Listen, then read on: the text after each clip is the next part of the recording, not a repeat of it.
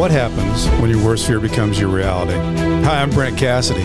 Welcome to the Nightmare Success In and Out podcast, where we explore how to overcome your fears and nightmares and set yourself free. We're going to be exploring this topic with guys I was in Leavenworth with and others who survived their own nightmare. These stories can be inspiring, sometimes sad. There's some humor, but hopefully you can come away with a nugget of something that'll help you knock down some of the prisons you built up in your own mind. All right, welcome back, Nightmare Success listeners, in and out. We're here. It's Friday. I don't know when we're going to release this, but it's Friday right now. I am so excited about the guests I have. We come and we listen to these stories because it's what happens when your worst fear becomes your reality. How do you adapt, survive, overcome, set yourself free?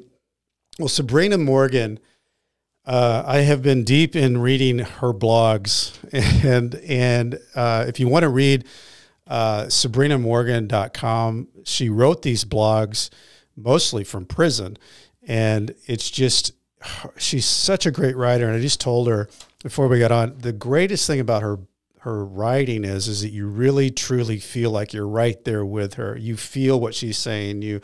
You can actually, it's like you're walking beside her as she's writing, and it's fascinating. She has an unbelievable story. It's kind of like she was a kid. It talks about, we'll get into this, that she had a great family growing up. She had a high school, she ran cross country and volleyball, and she got honors in academics. And then, she got into her life, and things that had bothered her or had been a part of her, she started living a double life. She got addicted to drugs. She even got shot in the back of the head, which we're going to talk about, which is just, she was a passenger in a car and shot by a police officer in the back of the head and survived. She eventually got 9 years of sentence, and she just got out a couple of years ago. And there's so much that I want to talk to her about, and I can't wait to unpack all this. Before we do that, I want to recognize our sponsor of the show, Auto Plaza Direct. Who likes spending a couple of weekends walking the lots looking for a car? Then you spend 4 or 5 hours in the dealership to buy a car. It's kind of like a trip to the dentist. Well, there's a better way to take you away from all that pain and hassle getting a car. It's called Auto Plaza Direct. They are your personal car concierge. Just tell them the car you want, what you can pay, and they'll go find that car for you. They'll negotiate your best price. They also offer you warranties and financing. It's all full service. Go to autoplazadirect.com to get started with your personal car concierge. The new hassle-free way, the car buying experience you deserve. Auto Plaza Direct. Tell them Brent from Nightmare Success sent you. Welcome, Sabrena Morgan. Thank you. Thank you for having me. Well, I am so excited to have you. And by the way, I forgot to say, we were talking about all the other things that you've been doing in a short amount of time. This crazy thing called TikTok. You have like 40 some odd thousand followers, and you are so good on it. Now that I'm following you, every time you pop up, I'm like, what's Sabrena got to say? What is she saying today? And it's always so good. Sabrena, you do funny things too. Like you were going to some fancy place, and I can't remember what the gala. You were going to some gala, and you had an ankle monitor on, and you were wearing a long skirt, and you were like, "I'm going, no big deal. This is a new fashion piece here." Sabrena, let's unpack all this because you have lived, and you say this in your writing, it has been a roller coaster for you. And you say so many different things, and I wrote some of them down, but they're like, the fear and danger are not, they're two separate things. And you go into all these different things that, how people get, because this show is about, dealing with your worst fear becoming your reality. How do you get unstuck? How do you step forward into the unknown? And a lot of people get confused with the unknown being danger. And a lot of times it's just the fear of the unknown, whether it's good or bad. But going back into your world, growing up as a kid, there didn't seem like there was a lot of fear in your world. I mean, it sounded like it was, your dad was an attorney and you had horses. And let me know what all was going on with little Sabrena back then. Little Sabrena. Oh man, she was something.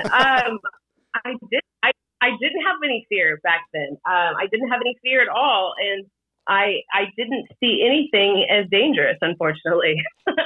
I was afraid of nothing. And, I traveled and did all the horse shows and everything like that. But deep down, I had terrible body dysmorphia.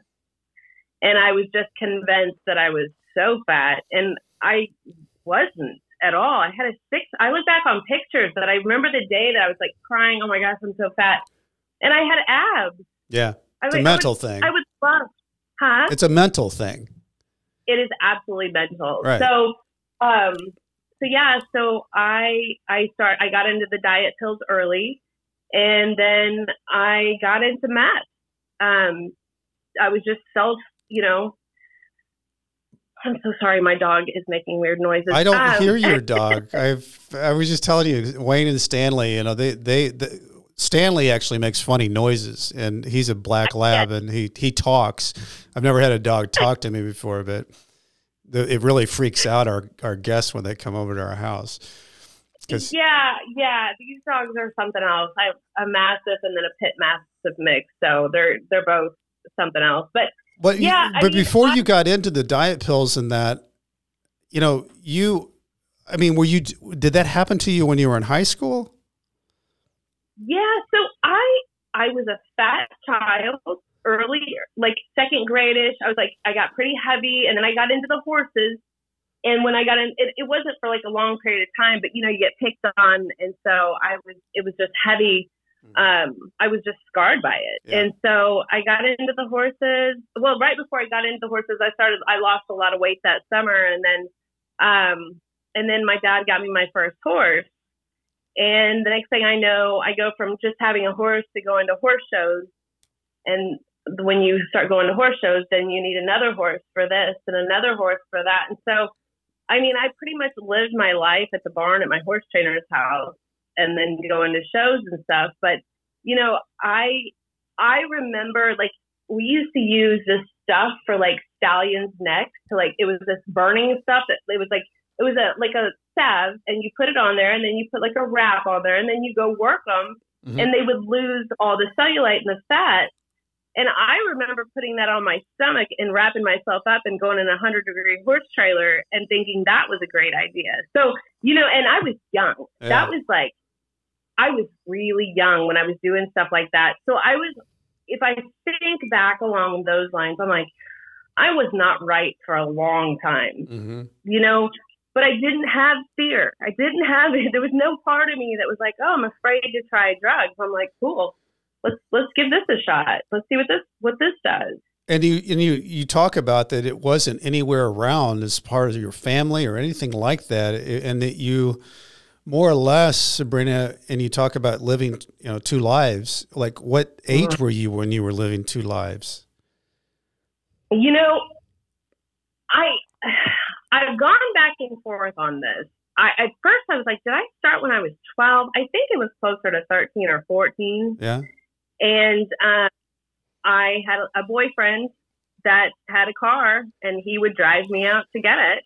So, and that's where it really started. He was the one that was like, hey, you want to try this? And I'm like, sure, let's try it. Mm-hmm. So that's how that whole started. But did you feel like, Sabrena, did you feel like that was some type of escape for you from these things that you had going on in your head that you were like demons that you were dealing with, but you didn't talk to anybody about? Is that what was going on?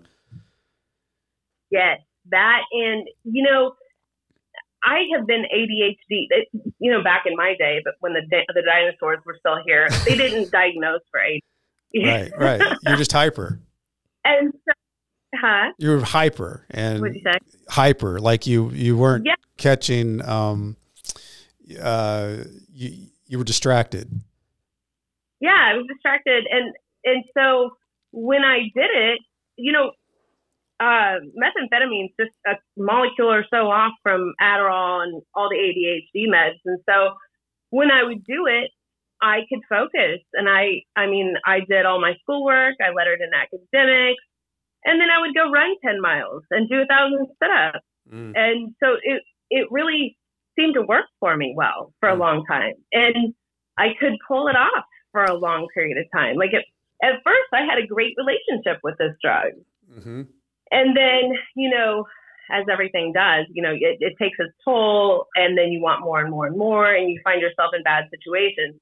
I didn't go to parties and stuff like that. Like, people didn't know that I was getting high. It wasn't a social situation for me. Did your parents know?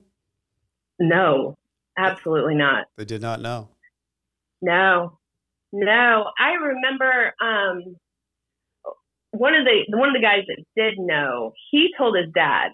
And I remember one of my horses had colic. And I'd been at the barn all morning walking this horse and walking this horse and walking this horse. And it looked like we were in the clear. If horses this big, they can't throw up. So if they can't poop, you're in trouble. So this horse was the love of my life. I'm there walking this thing, walking him. The day goes on, and the vet was like, I think we're okay. You know, take a break for a little bit. And so my friend had called me, and he's like, hey, come over, you know, just stop by. And I was like, I'll stop by just for a little bit. So I stopped by, and his family basically had like an intervention with me. And they're like, we know what you're doing. And so, anyway, my dad called right after all this was going on and was like, hey, you gotta meet me on Front Street, because we got to go to Columbia to get an emergency colic surgery on this horse. And I'm like, oh my gosh. Okay. So my friend's dad, who was a cop, actually, he drove me to take me to my dad, and he dropped me off. And when I got in the truck, he leaned in and he said, don't let her out of this truck until she tells you everything. And I was like, oh, wow. Oh. So, we're cruising along. You know, my dad's super laid back. Like, he's the perfect dad. He's just laid back and, you know, not a judgmental person. And so, you know, we're cruising along, and he's like, okay, so like, what do you have to tell me? And I'm like, I do a lot of drugs. And I was like, I've basically done every drug, every way that you can do it. And I said, I prefer meth. And he's like, oh, okay. How old, like, Sabrena, do you think you were then? 21-ish. Okay. It was before I hit law school, and I had made it into college. You know, I was successful with my grades, with all that stuff. And then, but I was losing it mentally. I was really starting to suffer mentally, and it was showing. You know, you can't hide that forever. And so he was like, I just thought maybe you were crazy. I was like, oh, okay.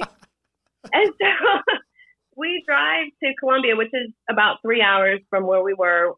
Horses in the trailer. And, you know, when you go to a colic surgery with a horse, you got one shot. You get them nice and feeling good, and then you make that journey. And if something happens on the road, if they go down, you're in trouble. So, you know, it's a pretty intense, it's always an intense journey anyway. So then this didn't help at all. But he was like, okay, so what do you want to do? I was like, well, I guess I'll go to rehab. And he's like, okay, do you have one that you want to go to? And I was like, well, my friend Brian goes to this one, and he said their ice cream was really good. He said, okay, is that where you want to go? I was like, well, yeah, if they've got really good ice cream like that. You know, young and just dumb, and just, you know, there's an emotional train wreck going on in your life. Or like, whatever, sure. Just give me some ice. Just take me where the ice cream's good. Take me where the ice cream's good. Yeah. So we got to Columbia, and the horse went through a surgery, and we stayed until about, I don't know, I think it was 5 o'clock in the morning by the time they were done, and sewing him back up. And we watched the whole thing. And then we left, and we drove back to Kansas City. The horse had to stay there for a month. And so anyway, I want to say that was like a Thursday. I don't know why I think it's a Thursday, but I think it was a Thursday, because it was Friday when we're driving back. So we drive back, and we get back to Kansas City, and he's like, okay, we'll start calling on Monday to get, you know, something going with rehab. And I'm like, okay. And so I didn't really think much of it. I was like, I'll be fine. I didn't even think about the withdrawal or the come down or anything like that. And so I want to say it was like probably Sunday night. I was hallucinating so bad, and I felt like a truck had hit me, and I felt like all my bones were broken. Like I had to go to the bathroom, and to get out of my bed, I had to army crawl to the bathroom, and I'm like, what is happening? Like, this is insane. And that same night, this friend of mine called and was like, I need to tell you something. And I'm like, okay, well, what else? What else do you have to say? Randomly out of the blue. And he was like, I just want you to know that this guy has been putting heroin in the meth that you've been doing. Oh, man. And so it wasn't that I wasn't really coming off just meth. I was coming off heroin too. And so I will never forget that feeling for as long as I live. Like, that was unbelievable. So I think it was like Tuesday by the time we made it to get into the rehab. And, I went through the whole thing. I was real honest with them. I was kind of into it at this point. I was like, okay, you know what? I can do this. That's fine. I had become so good at hiding for so long that when I had that opportunity to like be honest about it, it did feel good. Mm-hmm. But I went and they were like, so you detoxed. So I explained everything to them. I told them that, what the withdrawals that I'd gone through, the hallucinations and all that stuff. And when I got done, they were like, you have managed to detox yourself for almost 5 days now. So I don't think you're a candidate for inpatient. You can do outpatient. And I'm like, okay, and so what does that mean? No ice cream. I had to go there. Huh? No ice cream. There was ice cream. I know, but you weren't going to get ice cream if you didn't stay. Well, I mean, during the day, they still had ice cream. Okay. All right. There was a whole freezer full of it. Okay, good.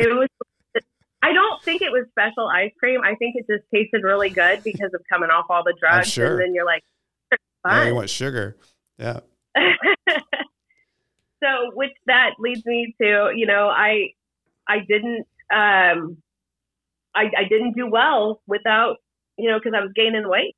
Mm-hmm. And so I think I'm not a fan of having sugar at rehabs, but that's not my circus or my monkeys, whatever. But they actually put me into another group with eating disorder people. Mm-hmm.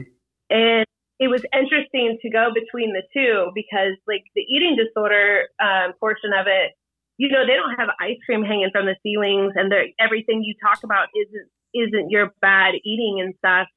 You try to work through like your body issues and stuff.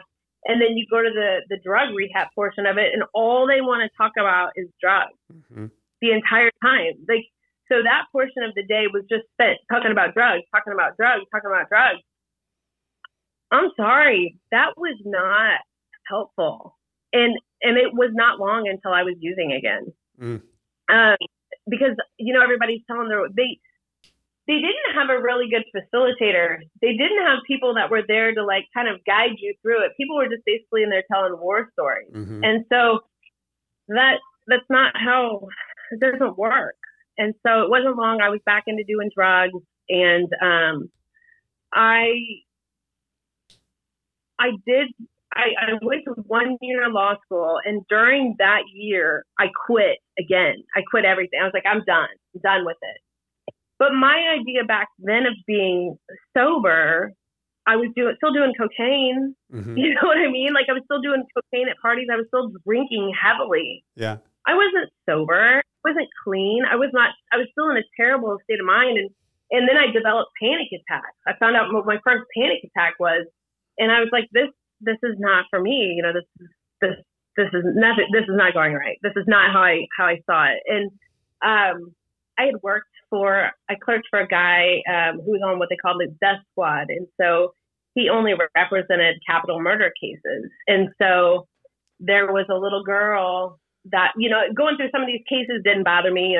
Dudes killing dudes, who cares? I don't care. It doesn't bother me. I could look through pictures and eat a sandwich. It doesn't not bother me. But there was a little girl that I remember. There was a manhunt. It was like the first real public manhunt that they, it was all over the news. Little Pamela Butler was kidnapped, and Keith Nelson was the guy that, he kidnapped her and raped her and killed her. And so I went into work, and we're representing him. And I got into that, and I remember sitting on the floor looking up at my boss, and I was like, how do you represent this guy? Like, how do you do this? And he was like, everyone has a constitutional right to a fair trial, which, obviously going to the federal system later on, that statement kept ringing through my ears. Sure. And I'm like, are you sure about that? Yeah, right. Because I don't know. But so I decided law school was not for me. And I decided I needed to get, try to get some things figured out. And then I got into, I sold like ADT security door to door. And I did like rap jobs for like Winston and Marlboro, or for cigarettes and stuff, going to bars, 110. Sure. And then I got into real estate. One day I remember I got up and I went upstairs, and my mom was like, what are you going to do today, honey? And I was like, I'm going to go be a realtor. And she's like, you're going to be the best realtor ever. I read that.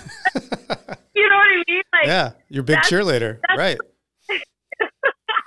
That's the type of family. Well, you're going to do the best. You're going to be the best one ever.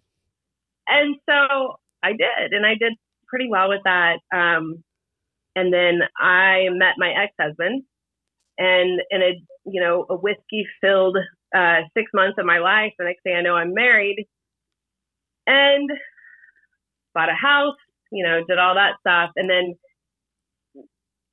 year and a half into it, I was completely sober. Like, I was like, okay, this is my time. Like, this is my opportunity. I'm going to change my life. Yeah. This will be, because he didn't do any drugs. He drank, but he didn't do any drugs. So I'm like, this is it. Like, this is going to be the thing. And I did fine with that. Did he know, Sabrena, did he know about your past and that you were trying to get sober and all that kind of good stuff?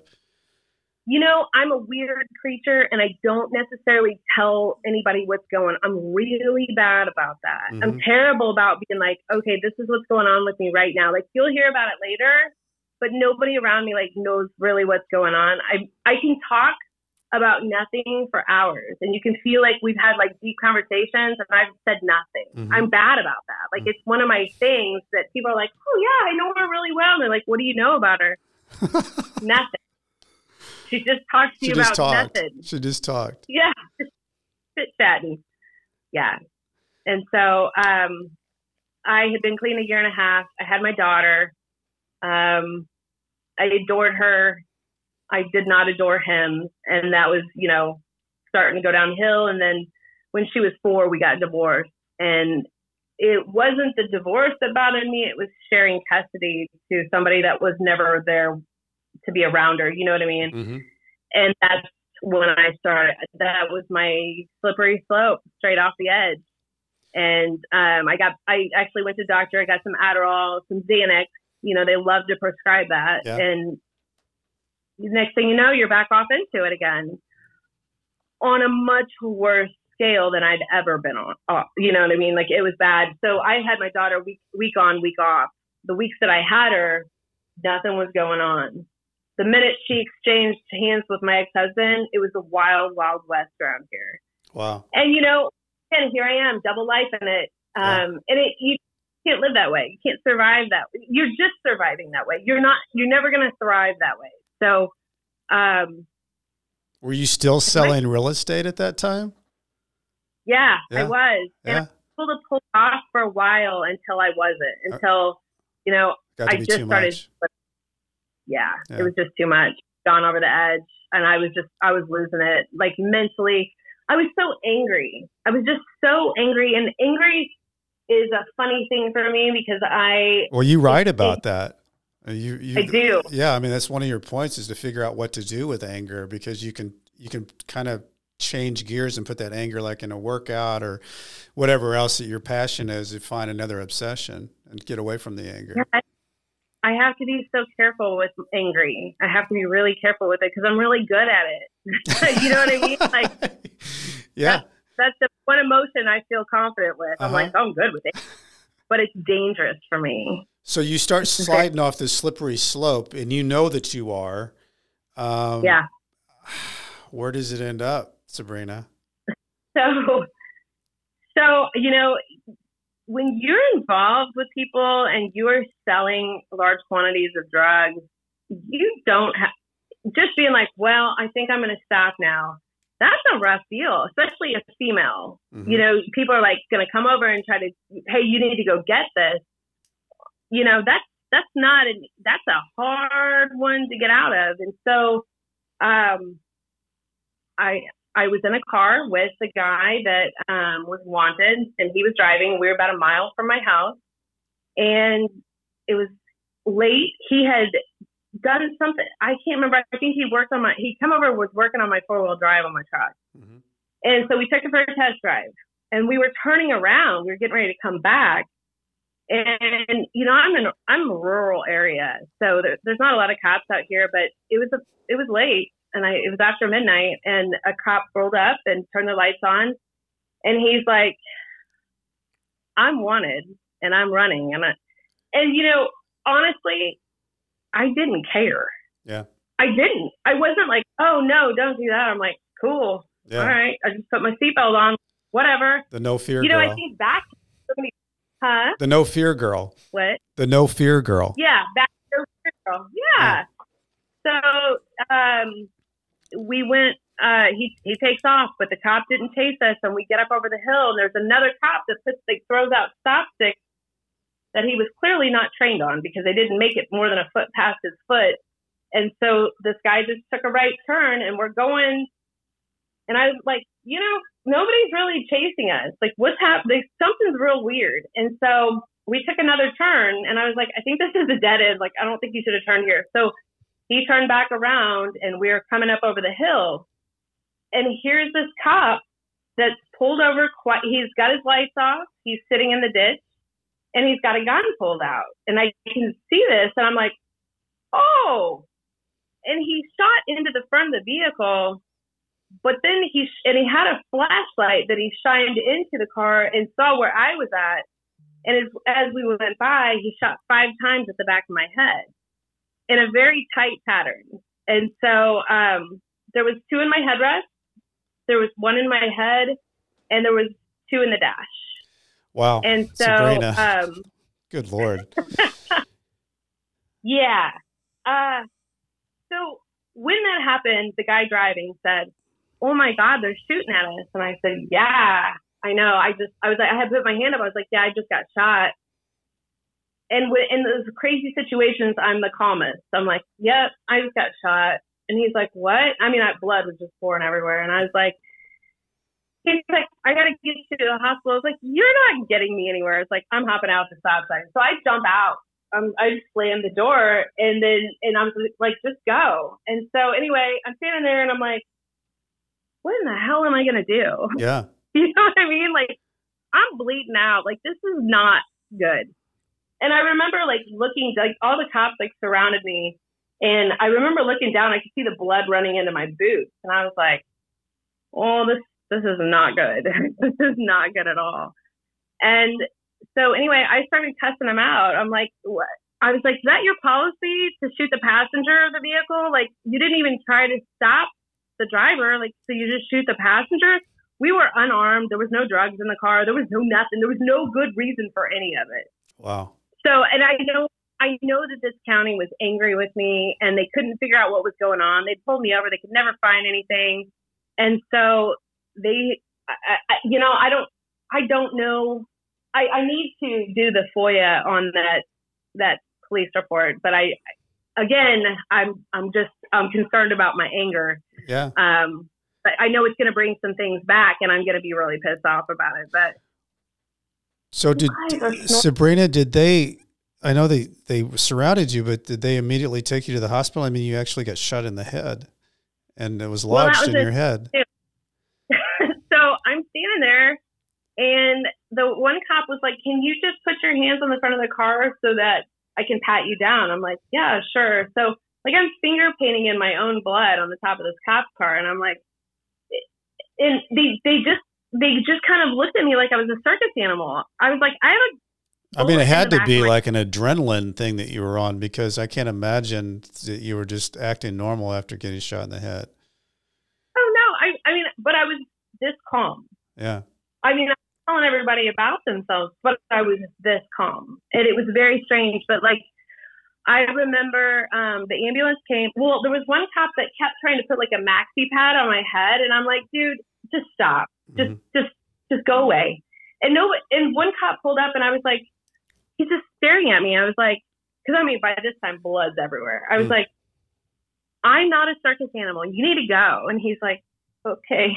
So I get in that ambulance, and I remember the ambulance driver was like, I have a lot of hair, and I had it up in like a bun, and he was like, did your hair stop it? Did your hair stop the bullet? And I was like, what? He was like, it's not all the way through. Like, it's in your head, but it's not all the way through. And I was like, what? That's a weird thing to say, which I'll come back to that. That's it's an interesting thing. But anyway, so when I got to the hospital, the feds showed up, and I knew what time it was because they never caught me with anything, and I was doing wrong. And, you know, the feds don't need much of anything. It's just go soap, then that's all they need. But when they showed up to the hospital, I was like, yeah, I'm hit. This is not going to be good. But the guy was still on the run, supposedly. And so they searched my house. And when they searched my house, they didn't find any drugs. They didn't find any paraphernalia. But they did find my 12 gauge, which was, I mean, it was legal for me to have. I was not a felon. Right. They took a picture of that gun, and then they hit me with drug trafficking with the furtherance of a weapon. And that's how I got that. Yeah. So how long were you in the hospital? I was in the hospital not very long. That was the other thing too. They kept trying to tell me it was just glass in my head, and I was like, I can smell my flesh and my hair burning from the bullet, which smells like my body's on fire. Yeah. That is not glass. It's a bullet. So they ended up, it had not gone, it pierced my skull. Yeah. But it had not gone through. Yeah. You'd be dead. I'd be dead. And I don't know how, it's a God thing. I firmly believe it. Like, I better do some things because I think I'm here for a reason. So, yeah, I remember all that because they kept giving me drugs, and I was like, you can hit me with all that you've got in this hospital. I'm not going to sleep till you pull this thing out because I'm going to sue them. You know, I'm going on and on. Yeah. And, I never did sue them. But Sabrena, they didn't arrest you there, did they? No. So how long did it go that these feds show up, then that they come and get you? The feds showed up that night, the night that I got shot. They were there that night. I remember talking to them with a bullet in my head. Okay. And they, some of this almost sounds like far-fetched. They're like, what? You're just sitting there? Yes. I mean, like, it was so weird and so surreal. I've never heard anything like it. And I talked, no. And it was adrenaline because after they took that bullet out, all I remember from there on was flashes. Like, I remember I can see flashes of me in a shower with nurses trying to hold me up, and I'm just like collapsing. And I have flashes of me in a hospital bed with a pink handcuff on because I remember talking shit. Yeah. And I was like, yeah, bring me some pink handcuffs. Anyway, I remember a flash waking up and there was a pink handcuff. And I just kind of looked over at the officer that was sitting there, and I don't remember what happened after that. And the next thing I know, my dad was getting me from the hospital. And that's an interesting thing because, you know, your family loves you and they want to support you. But at the same time, like, what do you do with this? Like, they had to have been scared to death. I mean, you were in a car, you got shot in the head, and your dad picks you up to take you home. I mean, I can't imagine. I'm a girl dad. I cannot imagine what your dad was thinking and how scared he was. Yeah. So you get home. What happens after that? I mean, how does your world has to be like in a spin cycle. You would think after all that I wouldn't want to do drugs. And they sent me home with like 20 Percocet, and I was like, this is it? After staples. So I had the bullet, but then I had a bunch of glass in the back of my head. So I had 19 staples total. In your head. And so, in your head. You had 19 staples in your head, right? Yeah. And so they sent me home with like 20 Percocet, and it wasn't too long after that somebody would bring me stuff over. I wasn't interested in stopping. How are you not interested in stopping after that? I don't know. I don't know what part of my brain was like, oh yeah, let's keep going. Why not? Why stop here? But that was in February, and by June, July is when I was indicted. Okay, so how did that occur? Like, did they ever talk to you again, Sabrena, or did they just show up and this many months later, what happened? Did they break down your door? Did they tell you to come down and talk to them? Did they just serve you an indictment? Like, what happened? Oh, yes. They talked to me multiple times. They had me confused with another girl. Well, I want to talk about this because this is something that I think is very interesting about your case. I think it's a lot of what some people don't know, because in prison, it's a very common thing. The ghost dope is talked about a lot. When you get out, or you're around people that don't know anything, have never really heard of it. Ghost dope, can you walk us through how that happens in the federal system? Sure, I can. So ghost dope it's this simple. Say somebody gets pulled over in an area and the cop was like, hey, do you know such and such? And they're like, yeah, I know her. And they're like, okay, we'd like for you to come in and make a statement. And they're like, okay, cool. So they go in and they make their statement. The more weight they can give them, the better. The better it is for them. Weight of drugs, right? The weight of drugs. And so ghost dope is not actual drugs. It's actually just statements by people.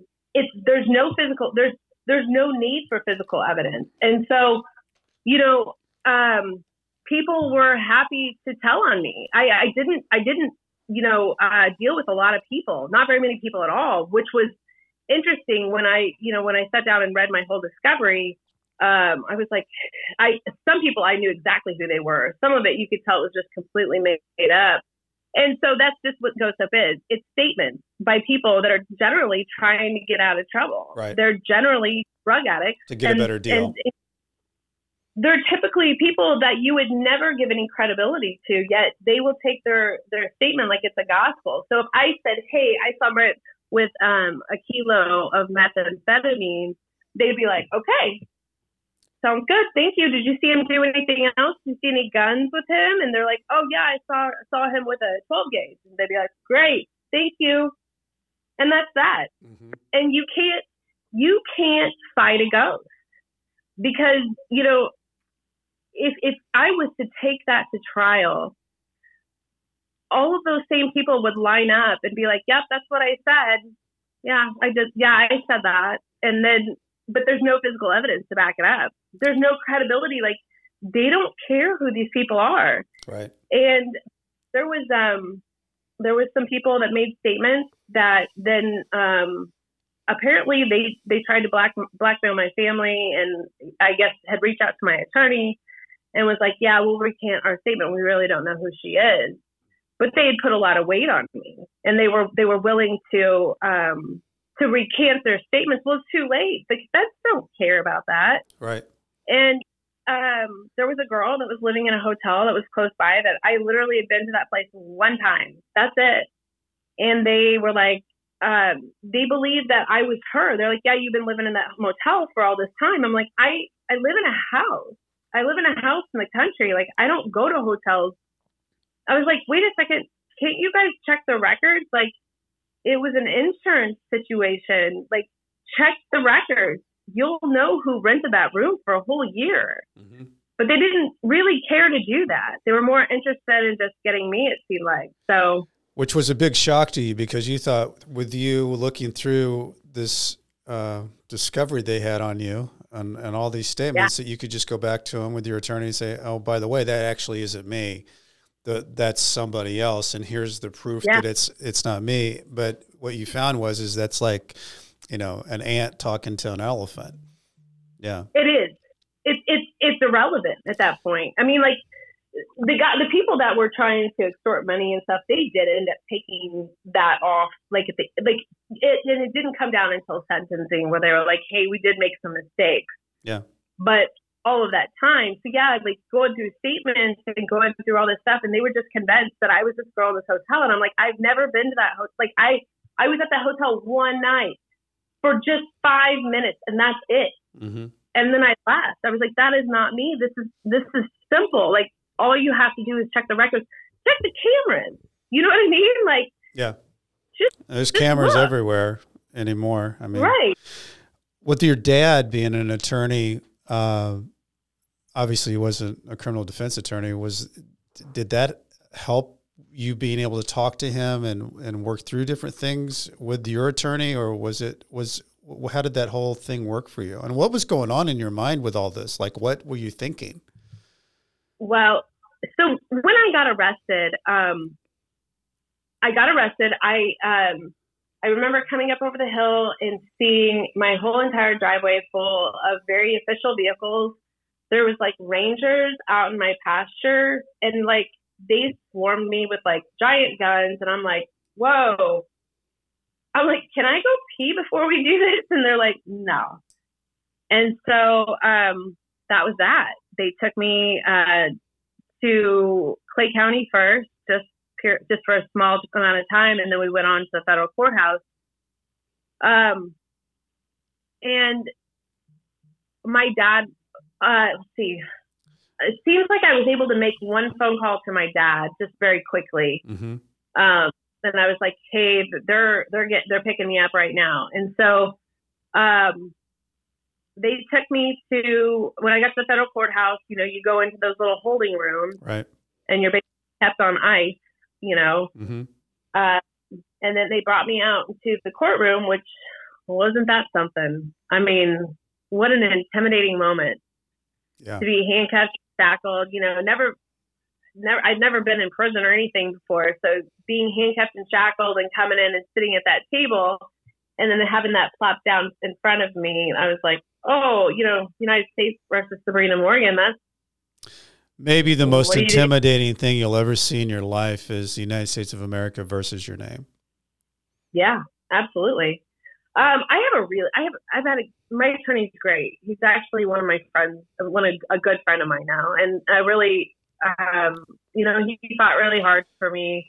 You know, things are starting to change and it seems like, you know, people are getting less time and they're able to negotiate some more stuff just in the people that I've talked to. But, you know, when I was going through all this, there was not much room for negotiation. Yeah. There wasn't much room you could have the greatest attorney ever and you're not going to take it to trial. You'd be an idiot to take it to trial, especially something with ghost dope. Because like I said, you cannot fight a ghost.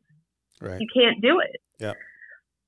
So, yeah. So when you get down to this, Sabrena, first of all, were you able to bond out or was that it? Was that they kept you locked up from the time they got you till the time that you ended up doing your plea bargain?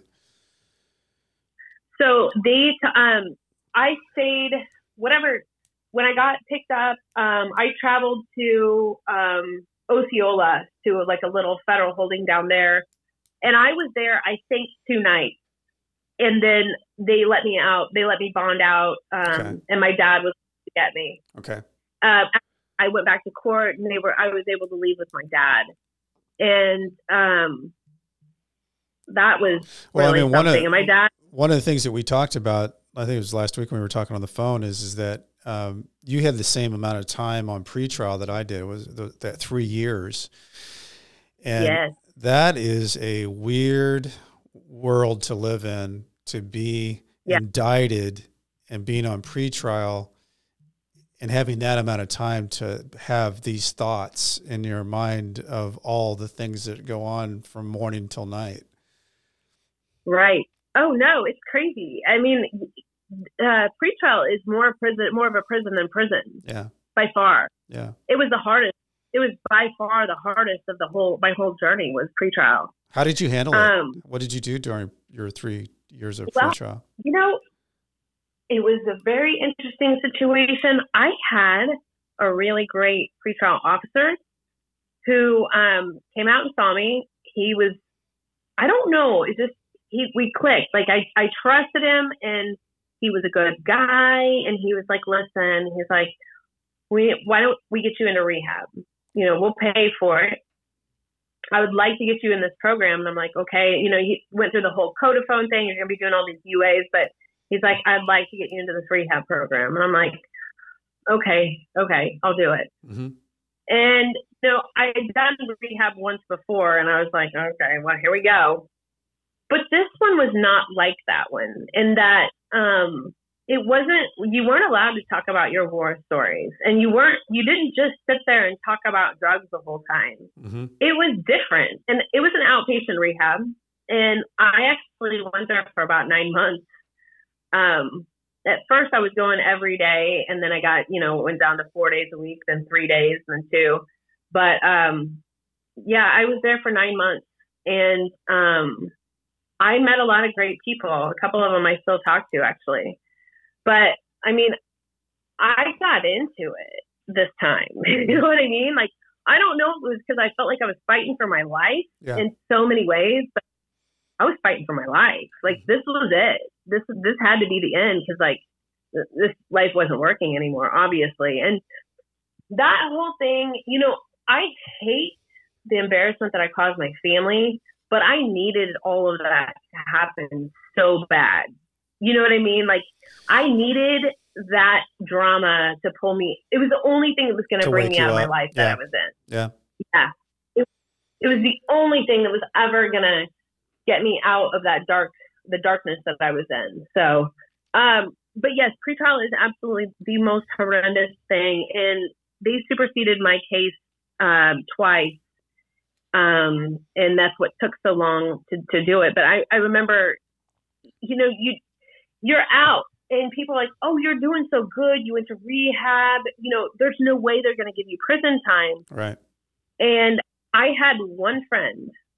He was my life coach, basically. He had been through the federal system, and we worked out and stuff together. And he was like, I would come to him. Like, I think I started working out with him about midway through my pretrial. So I worked out with him for about 1.5 years before I went in. And I was like, what do you think? Like, these people are saying I won't get any time. And he's like, I want you to listen to me. You're going to get some time. Mm-hmm. You're going to get time. Yeah. You are going to prison, and I want you to wrap your head around that. You're going to prison. You're going to go away for a while, and then you're going to come back. And he's like, your parents are going to be older. Your daughter's going to be older. You're going to miss a whole bunch of things, mm-hmm. but you're going to be fine, and you're going to get out, and you're going to go on with your life, and you're still going to have plenty of life to live. And I was like, you don't think for a second he had to tell me that one time. He had to tell me that about 45 million times, mm-hmm. almost like every single day. Like, I mean, I would break down. I'm a fairly strong person. I broke down. I cried more on pretrial than I've ever cried my entire life. Mm-hmm. The emotional, and then looking at my daughter and knowing that I was going to be leaving her behind. I had to be. Just had to be like. And then what, Sabrena? What were you thinking? Like how was she going to be taken care of? Was it going to be your parents? Was it the sharing of that with your ex-husband? Like what happened with your daughter? So my ex-husband, up until the time I was sentenced, mm-hmm. he, I still had my visits, my time with her. Mm-hmm. And then even when I was on, in federal holding, she was able to come see me once a week, and we talked on the phone every single day. And once I was sentenced, he took off to Florida with her and cut ties with my whole family, which she's very close to, and wouldn't let anybody talk to her. It had to be tough. She would hide. It was horrible. But she would hide. When I was in prison, she would find a way to get a hold of my dad. And, you know, we got to do some video visits and stuff like that. But that was horrible. It was horrible. Well, let's talk about when you got sentenced too, because that you didn't get a light sentence. I mean, were you thinking, you know, when you was getting down to sentencing your plea? Because I know some of the things I read is that there was even a longer sentence than the 9 years. When you got that 9 years, how did you swallow that? You know, I don't know. I that day is just a bunch of flashes. You know how you compartmentalize and you just kind of, I felt deer in headlights. What I remember of that day, I remember walking in, the whole courtroom was full of my family, my friends, all my loved ones were there. I mean, it was packed. And I had to read my statement and go through all that stuff. And, you know, a lot of stuff came out that there was mistakes made, some things happened, because I was looking at a lot more time. And the judge took it easy on me. I mean, he could have very easily just given me 15 years, but my PSI, you know, the original one read life on the first go of it. And some of that stuff did get taken off. It was crazy to me. It was such a hard time. But did they take you that day, Sabrena, or did you get an opportunity to have those 2 or 3 months of more weird time before you went in? No. So when I took my plea in Missouri, if you have a federal, you know, indictment, when you take your plea, that's when you turn yourself into the marshals. So I was on pretrial for 3 years. I took my plea. I turned myself into the marshals that day. And I was in federal holding for 1 year before my sentencing. Wow. Yeah. Wow. So it was that sounds like a lot. So tell me about that. Well, you know, federal holding, you're in there with everybody. Every custody level, right? Every custody level, and everybody's treated like they're, you know, you're in max security. I got really comfortable there. Really? You got it like in a good routine, you mean? I got a great routine. I remember I was doing something and the warden came through and I was like, hey, we have a DVD player. Is there any way we can get some like workout videos? And she was like, yeah, I'll bring some down. And I was like, that's the art of pacification. I'm like, you know, that's a lie. No, we had insanity videos like 2 days later. So I was like, cool.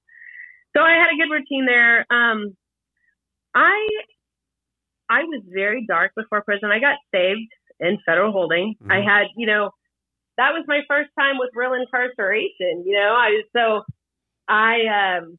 had when I first got there, you're in intake for a couple of days. And the only thing that we had to read was the Bible. And I was like, it was like an old King James. It was, you know, I was like, and so I started reading from the beginning. And the lady that was in there with me, I was like, why do you read this? She's like, oh, it brings me comfort. I'm like, this brings you comfort? You know what I mean? Like, it's hard to read. It's the King James version, yeah. So anyway, I'm like, okay, you know, whatever. And so it was like before the last episode or the last season of Game of Thrones, and I started reading it and I was like, well, this kind of resembles a Game of Thrones. So, you know, whatever, we'll just keep going. But I made friends with a girl that was in there for like similar charges, and she was funny.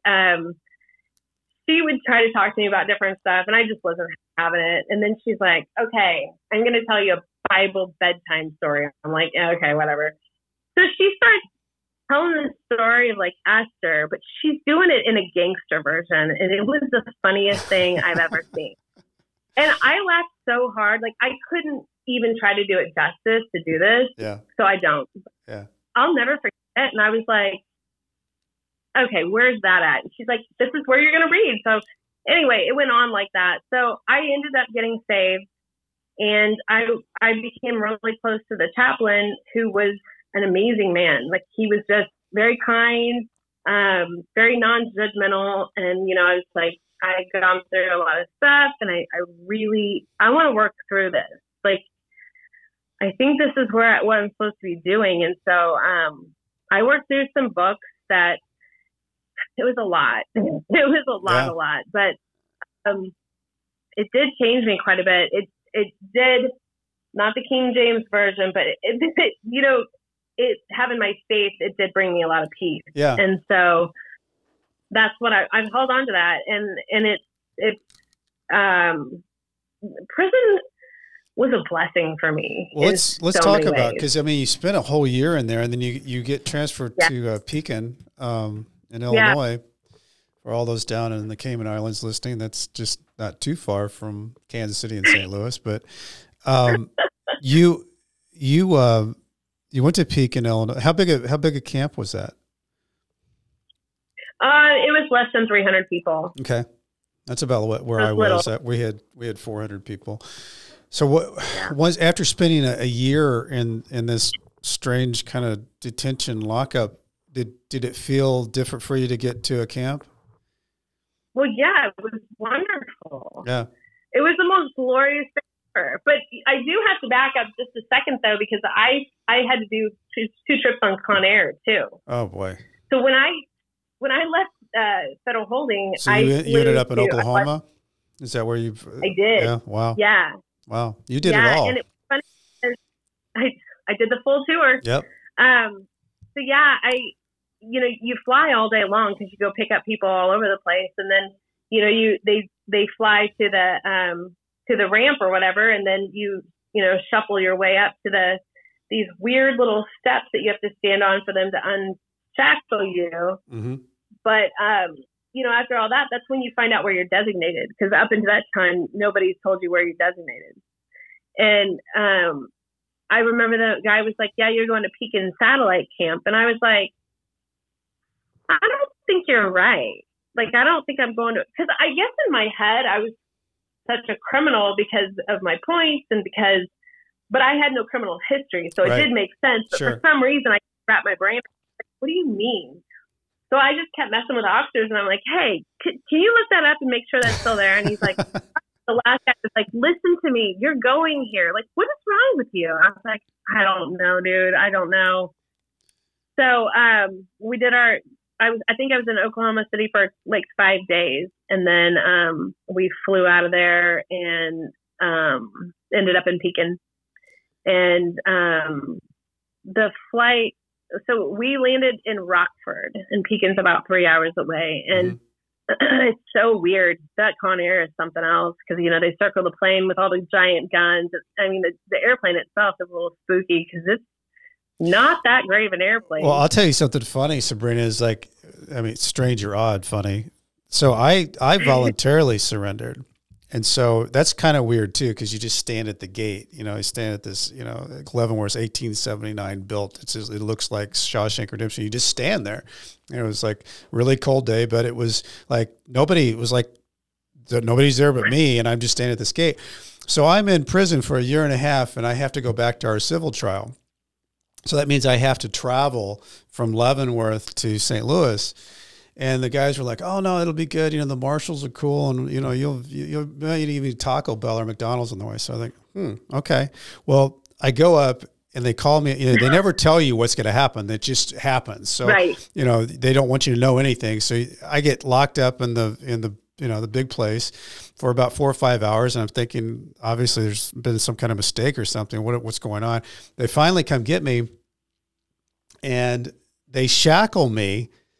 And it's this Warren County sheriff with another sheriff, and we thrown into van. And it's the first time I've been handcuffed the whole time. I mean, I got shackled like, I had just murdered somebody. But when I came back, remember, I voluntarily surrendered at this gate. I said, "Hey, I'm here." And, they open up the gate and take me in. When I come back in that van, I'm shackled. They pull out rifles. They surround the van with 4 rifles with guards to walk me back into the prison I voluntarily surrendered to. It was crazy. It's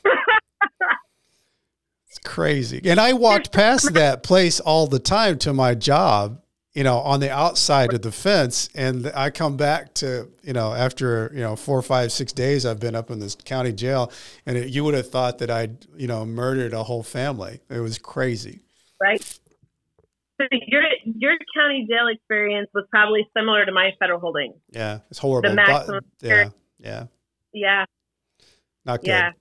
I was glad to be back at Leavenworth, and that's a really weird thing to say, but I was. Yeah. Well, I want to dive into, because I think you kind of found yourself in prison, which some people, there's 2 ways to go in prison. One is you kind of curl up in a fetal position you just totally give up. And then the other people are figuring it out. They adapt. Right. They find things. Sabrena, what happened to you? Like when you got there? Cause I know you started writing, what happened to you?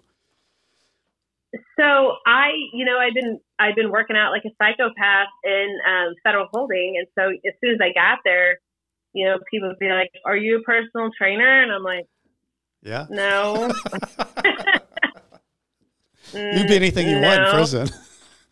Yeah, you can. That's the funny thing too. Anything you want in prison, and people. I met the richest people. I don't know how many people said they were pro athletes, and it was crazy what everybody thought they could be in prison. Yeah. So anyway, you didn't say that you were the trainer, but you could have been. I could have been. So they were like, "Hey, can you teach a step aerobics class?" And I'm like, "I don't think you know me. I don't have any rhythm at all. Like, what are you talking about?" And it was so funny because the step aerobic lady had left, and I had tried to do a couple classes. I couldn't hit the beat. I couldn't do anything. And I was like, and whatever. I never would have ever signed up for this if I was out in the real world. No way. Yeah. But this girl and I we got out these old DVDs, and I was like, okay, we're going to learn some moves. We put this DVD in. And this lady's like going crazy all over the thing. And I'm like, I'm not doing that. So I was like rep step. Basically, I was just like teaching aerobics class, jumping on this board and stuff. But it turned out pretty good. I really enjoyed it. And I taught a lot of fitness classes, but I worked, I was a food service warehouse inventory person. Me too. And so, I was too. That's where my first job was, in the food warehouse. Yeah. I even got forklift certified, which for the friends that have known me forever find that fascinating. I am forklift certified as well. Yeah, I did the whole thing. And it was interesting. Well, so our warehouse housed the food for the camp and for the men's next door, the prison next door. Yeah. And so it was a decent sized warehouse, but it was a good job. I originally, when I first got there, I started mowing. I was like, here, I'll drive, because I could drive a tractor. So they're like, you can drive the big tractor? I'm like, yes, I can. So I'm driving this 6100 with a bat wing on it, that's cruising around the pastures. I was like, this is the best life ever. I can't, this is wonderful. I don't care if it's 100 degrees. I don't care. This is perfect. I'm so happy. Yeah. And the warehouse boss, I kept being like, hey, I know you guys got food in there. I'm hungry. What's up? Anyway, so his lead person was going to be getting out of prison. And so he sent for me and was like, what's up? Do you want to do the inventory? And I'm like, yeah, I can do that. So that's what I did the rest of my time. I did, that was my job the entire time. And I really liked it. I ate well. I got to eat like fresh stuff more than anything, So that was good. But I would work all day during that, during the week. And then I would work out in the gym at night. And there was just such a different energy there. Like, it's just raw. You know what I mean? Like, everybody's wearing the same thing.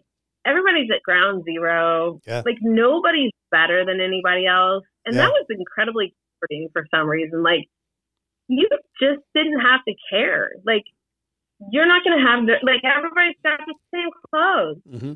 You get different shoes, boy. I'll tell you what, they're going to be like, what are those? But there's there's something healing about it. At least there was for me. I read a lot of self-help books.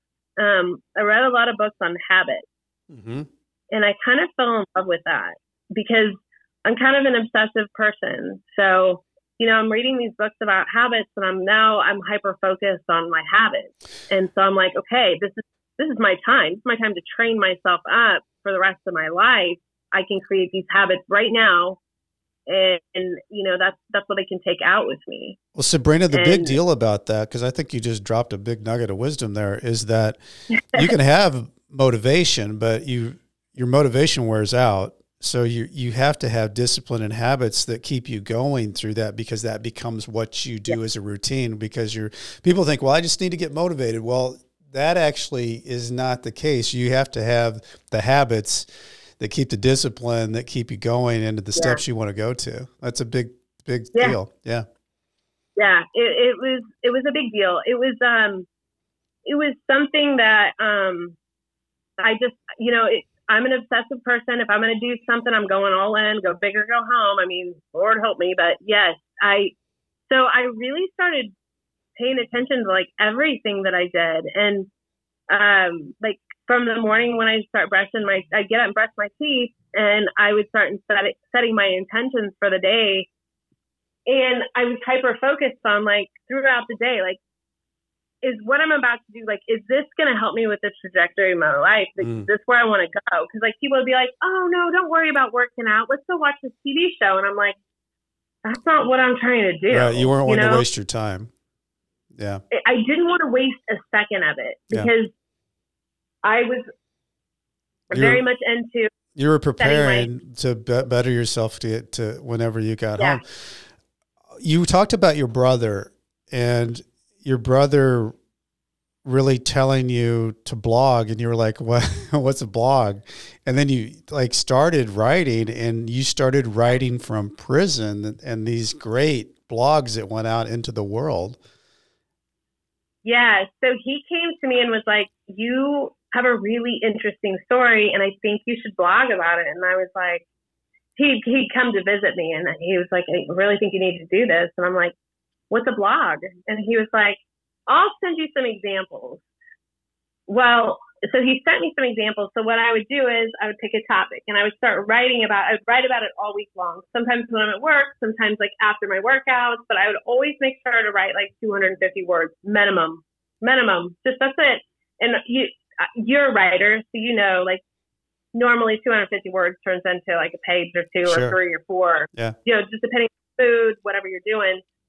And so I would write that all week long. And then Friday night, when everybody else was watching the Friday night movies, I was landing my plane. And I put my story together, putting my blog together, and getting it ready to go. And so then Saturday morning, I would get up, and the computers would come on at 6 a.m., and I would start typing. And I would type for 30 minutes. And then, of course, you're kicked off the computer for 30 minutes. And so I would do that throughout the day in between workouts and everything else.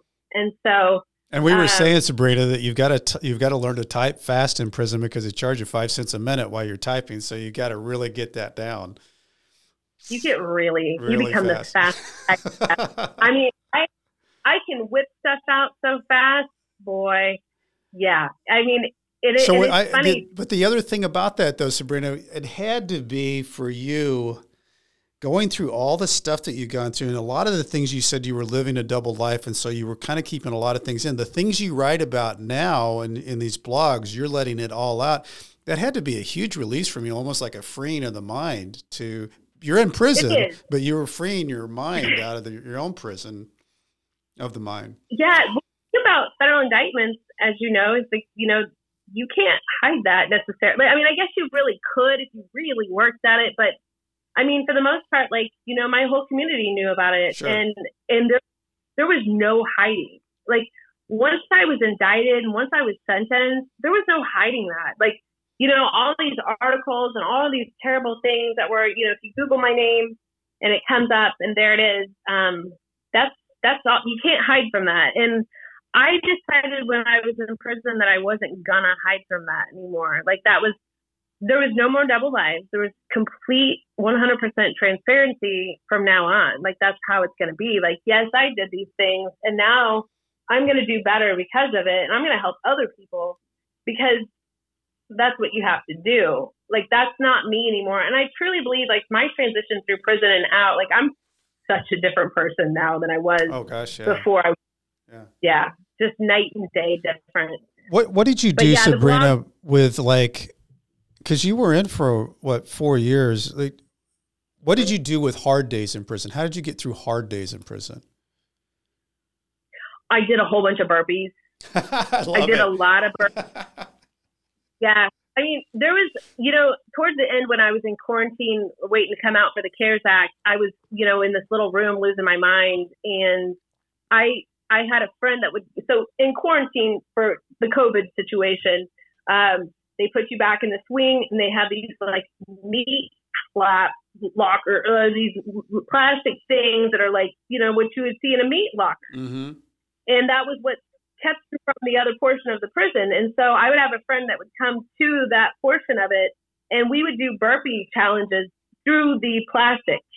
And there was many days that we did 1,000 burpees. Let's talk about that whole thing with COVID, because that is something that, I was talking to some people that I'd been with at Leavenworth, and we were talking about how weird it had to have been to go be in prison during COVID, because people got a little bit of taste of what it's like to lose your freedom on the outside. Because when COVID hit, everybody, they had to stay in their house, you contain all those things that happened during the COVID mandates.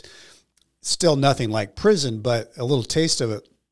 I can't imagine what it was like actually in prison, because there's those little pieces of things. I'm going for a walk, or I'm going to do this. And those feel like little freedoms to yourself. But if they take those away, or your visits away from your family or whatever, how did you work through all that? Or how did it feel? Like how did the world change in there? It was insane. And I'll never forget when they made the announcement for everybody to go to their cubes. I was on a video visit with my brother and his wife, and it was like 7:30, and I was sitting by a window and I kept looking out, and I was like, I don't see a tornado or anything, because I was like, we'll just talk until they come. Mm-hmm. I was like, I don't see any, I don't think we're having bad weather. And like it was a TV room where the computers were, and I was like, hey, is there something going on? And they're like, everybody's like, I don't know. And they were like, just stay on there until the cops come. We'll watch for you. So I stayed on there as long as I could. And then when they came, I went to my cube, and they were like, yeah, you guys are locked down until further notice. But I was on, working in the food warehouse. You're kind of an important employee, because those officers don't know where anything is. Right. And so, I was able to get out for a lot of COVID lockdown. I was able to work through that. And so I had my day. But, a lot of it, I kind of flashed back to federal holding. And I honestly think that doing that 1 year in federal holding kind of set the tone for the rest of it, because there was nothing I couldn't handle. Right. You adapt. There was a lot of people that self-surrendered that they were not handling it well. They were not doing well. But I just basically went back to federal holding days, but with writing this time. So instead of being locked down, I was able to write, and they would let me work out in the hallways. And I had a couple friends on my alley that would work out with me. Even when we got sick, and like we had one person get sick, and we were like, hey, you guys need to get her out of here. Like, she's sick. Like, she's not well. And they left her there for another 48 hours. So we all got it. But even when we were on the sick alley, I was still working out and doing HIIT. I was doing HIIT classes in the middle of the sick alley, and the officers are like, what are you doing? I was like, dude, I'm working out for this whole thing. Like, I don't care. Like, this is how I survived. Yeah. So I made notes of every single thing that happened during COVID. I'd watch officers out the windows and make notes on everything. Like, I got creepy. Well, I want to talk about you, because you weren't in for a short amount of time. You weren't like a year and a day person.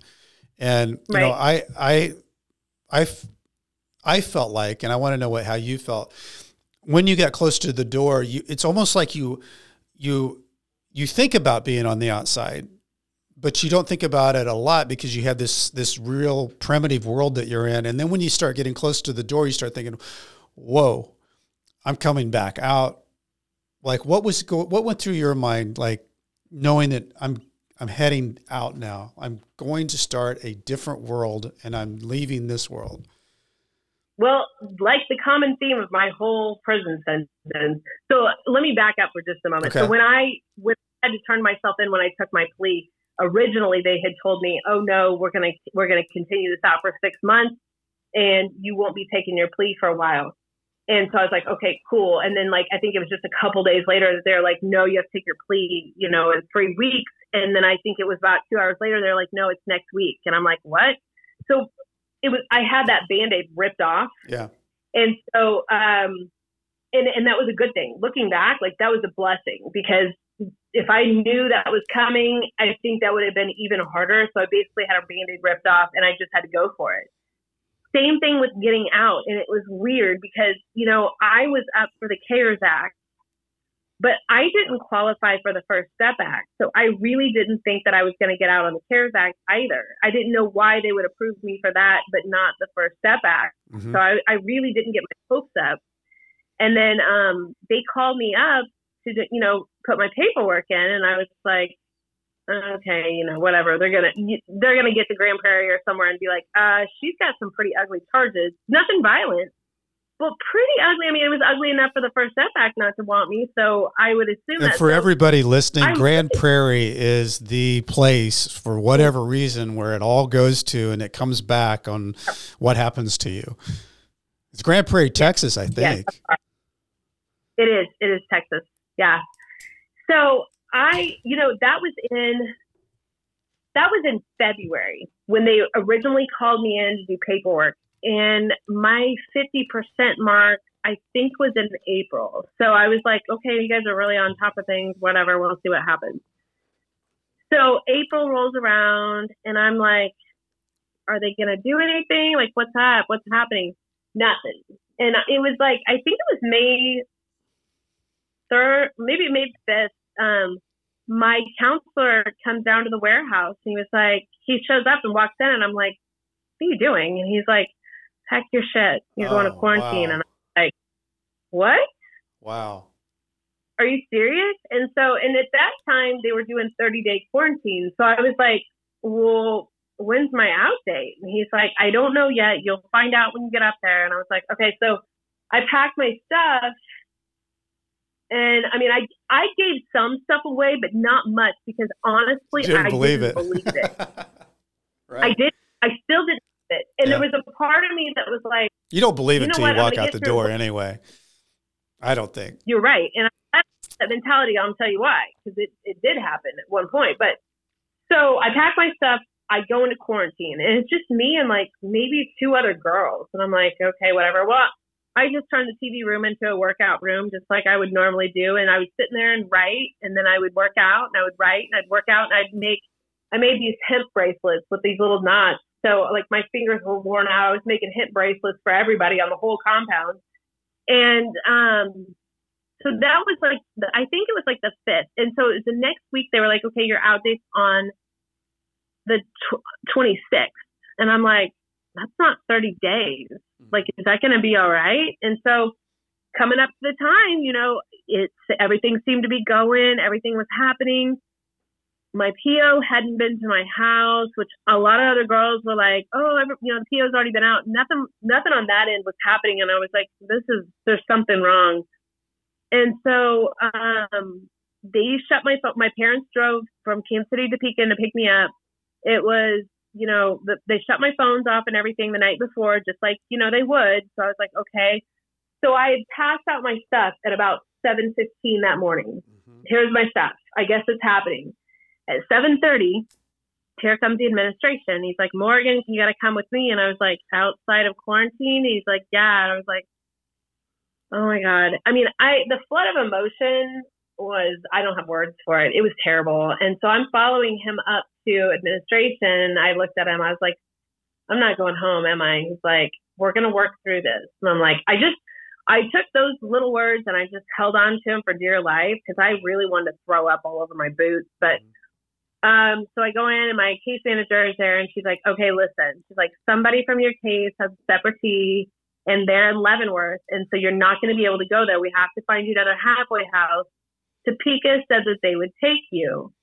And I was like, Topeka, like, that's really far from my house. And he looks at me, he's like, you want out, right? And I'm like, yep, Topeka's fine. Topeka will be just fine. That's fine. And so anyway, and I thought, my God, you know, they didn't get this stuff figured out, but they don't.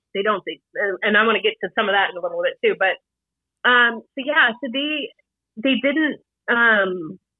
She was like, just go back to quarantine. You know, they let me call my parents, and my dad was so sweet. He was like, well, I guess this is a practice run, so we know where we're going the next time. And I'm like, bless you, bless you, you're so sweet.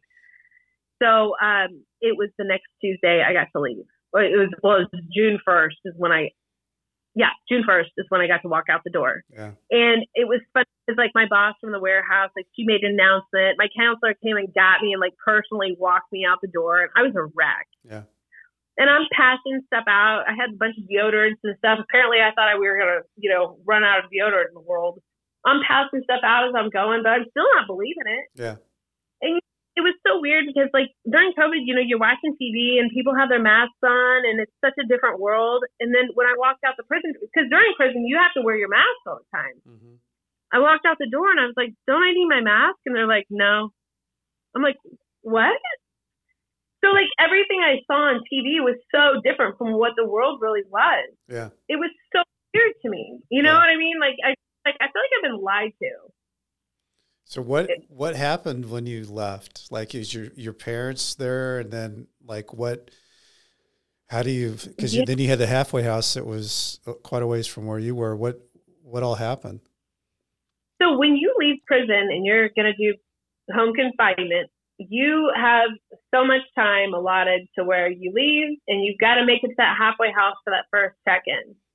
And they tell you if you don't get there on time that they could send you back and it could be a violation. I know it's kind of scary. Not a situation, and it's a little intimidating. So, my dad was like, "Do you want to stop for food?" I'm like, "Absolutely not. Nope. Just go. Let's go." So we got to the halfway house, and I did my check-in. But the first thing that I did when I got in the car was try to get a hold of my ex-husband, and he blocked my dad's number. And I found my daughter on like Instagram or something. I tried to send her messages. I sent messages to a couple of her friends and I was not getting anywhere. And so anyway, that was all I wanted was her. Sure. You know what I mean? Like that's literally all I wanted was just, I wanted to talk to her. I wanted to see her. You know, I still had 50-50 custody at this point. Yeah. I still had my custody. So I'm like, all right, what's that? Because when I called him, I'm like, I still have custody. I would like to make arrangements to see her. And he just blocked the number. So anyway, we get to the halfway house, do my check-in, and then I get home and it's so quiet. And I stayed with my parents the first year that I was out because it was just easier, you know, on home confinement, you can't just leave to go to the store. You can't just do, you know, a lot of things. So being there for that first year was really helpful. But, so during the COVID era for home confinement, we only had to check in, I think it was once a month at first. And then as they loosened restrictions a little bit, it went to like 2 times a month. And then it was every week. So, you know, it's the whole way through, I'm like, why isn't there a Kansas City halfway house? Like, why? Where's that at? Like, why don't we have that? And, because I remember one of my friends coming to me when the Kansas City halfway house closed down, and she was like, "Where are we going to go?" And it never registered to me what happened on the other side of prison. You know what I'm saying? Like, I never really fully grasped or made a plan of what was going to happen on the other side. And I remember standing there looking like dumbass, thinking, "Well, I don't know how that affects me. Like, what do you mean?" Yeah, you know.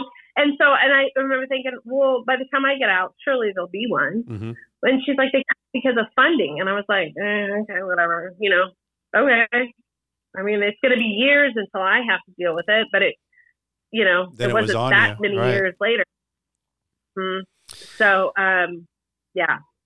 So Finally catching up with your daughter. What was that like? It was crazy because I actually sent a well check down there. Couldn't get a hold of him, couldn't get a hold of anybody. So I sent a well check to see if she was okay. And that was when she found out that I was out. Mm. And then my ex-husband had kicked her out of the house. He'd kicked her out a couple times. And then the last one, he kicked her out, like made her pack her bag. So I was like, I'll buy you a ticket. Yeah. So I bought her a ticket and she got here. And then he showed up and acted like I'd kidnapped her and took it to the court. And because I, had been in prison, they immediately sided with him and it was a mess. I bet. It was terrible. Seeing her for the first time was the most amazing thing ever. We sat there and really, bonded again. And then I had to send her back with him. God, and then now I was under restriction and I had to do supervised visits, like supervised video visits. I'm like, come on. Yeah. So where is it now? Where is it now? Like, what's going on now with you and your daughter? So she turned 18 and 2 days before she turned 18, he kicked her out and she was like, Mom, I'm going to stay at a friend's house because if we have a plane ticket, I'm there. He's going to say you kidnapped me again. And I was like, you're right. So she stayed there. And then she flew back on her 18th birthday, the first flight out. Okay. And so now she's here, she lives with me. She goes to college. She's got a job and we do house projects and it's amazing. And I remember back to the day before I took my plea, I was at my attorney's office and his paralegal was there. And I was looking through this window and I was like, how am I going to do this? Like, how do I do this? And she said, my daughter was 12. She said, you see that sweet little thing right there? She said, that sweet little thing is about to hit puberty and she's going to be a different person. She's like, you're going to miss all the bad stuff and then you're going to come back and you guys will be best friends and you're going to be a hero. And she called it. Boy, she called it. How great is that? Believe. Yeah, because that is my best friend. What are you doing now, Sabrena? Like, because reading and doing, and I hope that all takes you somewhere really cool because, and I know that you've got such an ability to connect. Like, what's in your head of what you want to accomplish now? So I have a fellowship with dream.org and in this fellowship there are 15 other people and we have several mentors. Dream is the one that pushed through the First Step Act. Yep. So they're kind of a big deal and I'm pretty honored. I'm so honored for this whole situation and these people. They're just unbelievable. But during my interview process, I was on a soapbox about the federal halfway house in Kansas City. There's not, and I feel like, there's a responsibility. Like, you send these people to prison, you better have a plan to bring them back. And what's happening right now simply isn't working because on home confinement, you have to, like, for instance, I drive 88 miles one way just to do my check-ins every single week. Just a quick, simple check-in. It's crazy. Mm-hmm. There has to be another way. And it's amazing to me because, like, I was at a gala last Friday and I just plopped down with some trial lawyers and we got to chit-chatting about the federal system. And I was like, yeah, I'm really, I have a project right now that I want to try to get a federal halfway house in Kansas City. And she looked at me really weird and she's like, there's not a federal halfway house? I was like, no. Right. So there's halfway houses. There's no federal halfway houses. So the closest one is in Leavenworth. So what that means is, like, for people east of here, for people, beyond Kansas City, some of those people were denied to come out of prison because there wasn't a halfway place house to go. Right. Yep. And that's not unusual. In 2017, the Trump administration started cutting funding for the Second Chance Act, which is what funds a halfway house. There was at least 16 halfway houses that closed down. And then, the First Step Act passed, and then the CARES Act. And now, you have all these people that are heavily relying on halfway houses, and there's not enough. So dream.org, I know what it is, but what does it do? Well, they do several different things. They do a lot of things. They're amazing. But they have, like, a tech portion of it, they have a justice portion of it, and then they have a green portion of it. Mm-hmm. So, they have different causes. their tech community tries to get people, put into jobs, tech type jobs. And then green, obviously, they have a lot of campaigns going on right now on the justice portion of it. They're trying to push through the Equal Act, which is, the crack cocaine and cocaine only have baking soda as a difference. That's it. And so, but people are still being sentenced heavily for, they could have 1 gram of crack, and 1 gram of crack and 1 gram of cocaine is very different. Like if they had 18 grams of cocaine, they would get the same sentence. So, it's unfortunate the way, that should have been gone a long time ago, and it should have been brought to the floor. But, getting bills passed it's hard. through. It's hard. It's hard. And there's so much that goes into it. And I think the more I look into this, the more I find out that the Second Chance Act, the funding for it was cut. And I'm like, this is so much bigger than just a federal halfway house in Kansas City. Well, I mean, I think what it is too is that I never want anybody to get confused on the First Step Act was the first step. And there's so many things that have to be create momentum. And there's a lot of people that are doing good things all around. That's one of the things I love about what I do is I get to talk to a lot of people in different states that are doing really incredible work. And it's so important that the people who have been directly affected, are at the seat at the table, because those are the people that really know what's important. Because there's a lot of people out there that have good feelings about that they want to help, but it really needs to be people who've been affected that need the seat at the table so that they can stay on point. So that there's like what you're talking about with the halfway house and how you saw that affected people to how they couldn't get out. All those things are really important. And I hope as it goes along, Sabrena, that the work that you do and the work that other people do, that we continue to connect the dots so that we become a stronger voice so that more change can happen. And that's, that happens a little bit at a time, but I think the more people are out there that have a brain, they didn't take our brain, that we put that in motion. And I think one of the things that reminds me, I thought the thing that you said here, and it was in one of the blogs that you wrote, but I just thought it was such a cool thing. It says the cool thing about life is that you get to keep trying until it's over, as long as you don't give up.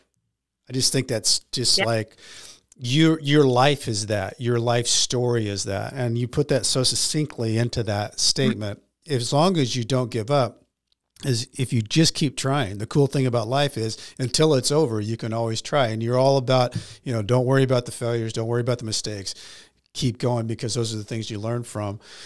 But Sabrena, I want to ask you, because you've had so many different layers of your life that you've lived through. And now I can feel it. It's like the feel good stuff. It's just feel good stuff with what you're doing with dream.org, feel good stuff with your daughter.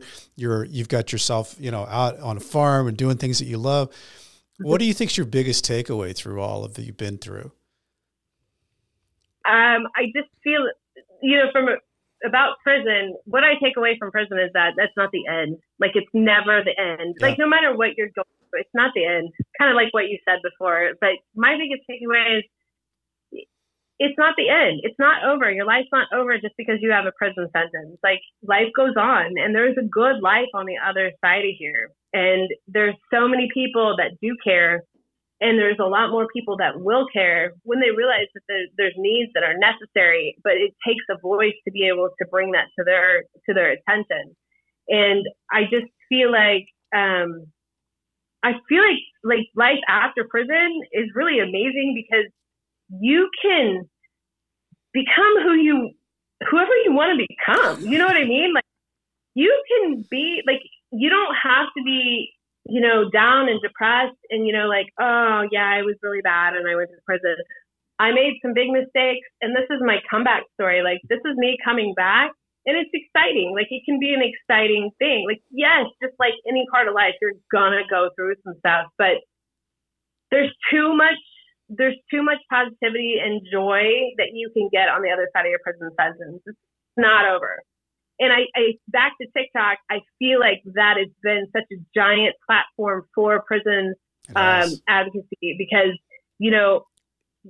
there's so many people watching right now, and knowing that there's a need, reentry is such a big thing. It's such a big deal, and not just halfway houses, but really reentry. Like, I believe reentry needs to start from the beginning. Yeah. It needs to start from the day that you are arrested, and there needs to be like a concierge. Yeah. I sit on a board for that's prep for reentry, prep for release. I apologize, but and that's, we're brand new. We're just kind of getting going, but that's kind of our motto, is that, you know, you start from it needs to start from the very beginning. And it's not just a person that's incarcerated, it's the family. It's for the family, you know? because family goes to prison, right?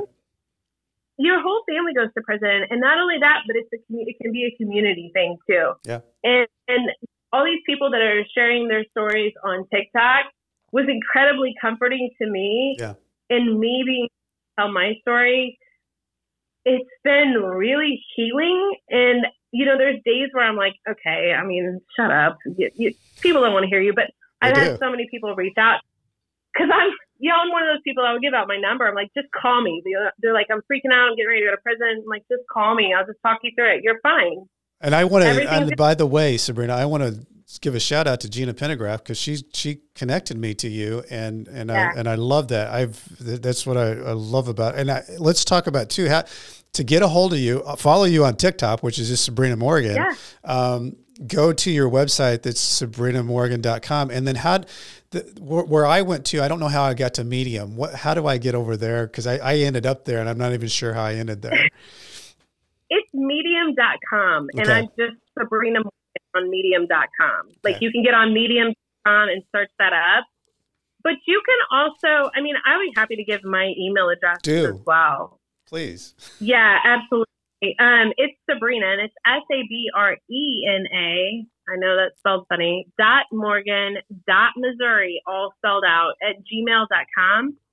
And you're welcome to reach out to me. Like, if somebody's going, because, you know, I had that person that coached me through my, and I want to bless somebody else with that too, because just having someone to talk you through it, it's priceless. It's huge. So, yeah. That's a good word to end it right there, Sabrena, because that's why you're good at what you're doing. You're sharing your story and helping people.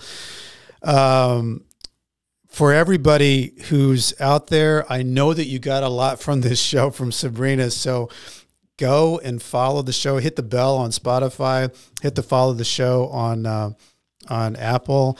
I know it's a pain, but it's great to leave a review if you got something from today. I don't know what happens with the algorithm, but it really just puts it on steroids when people leave the reviews.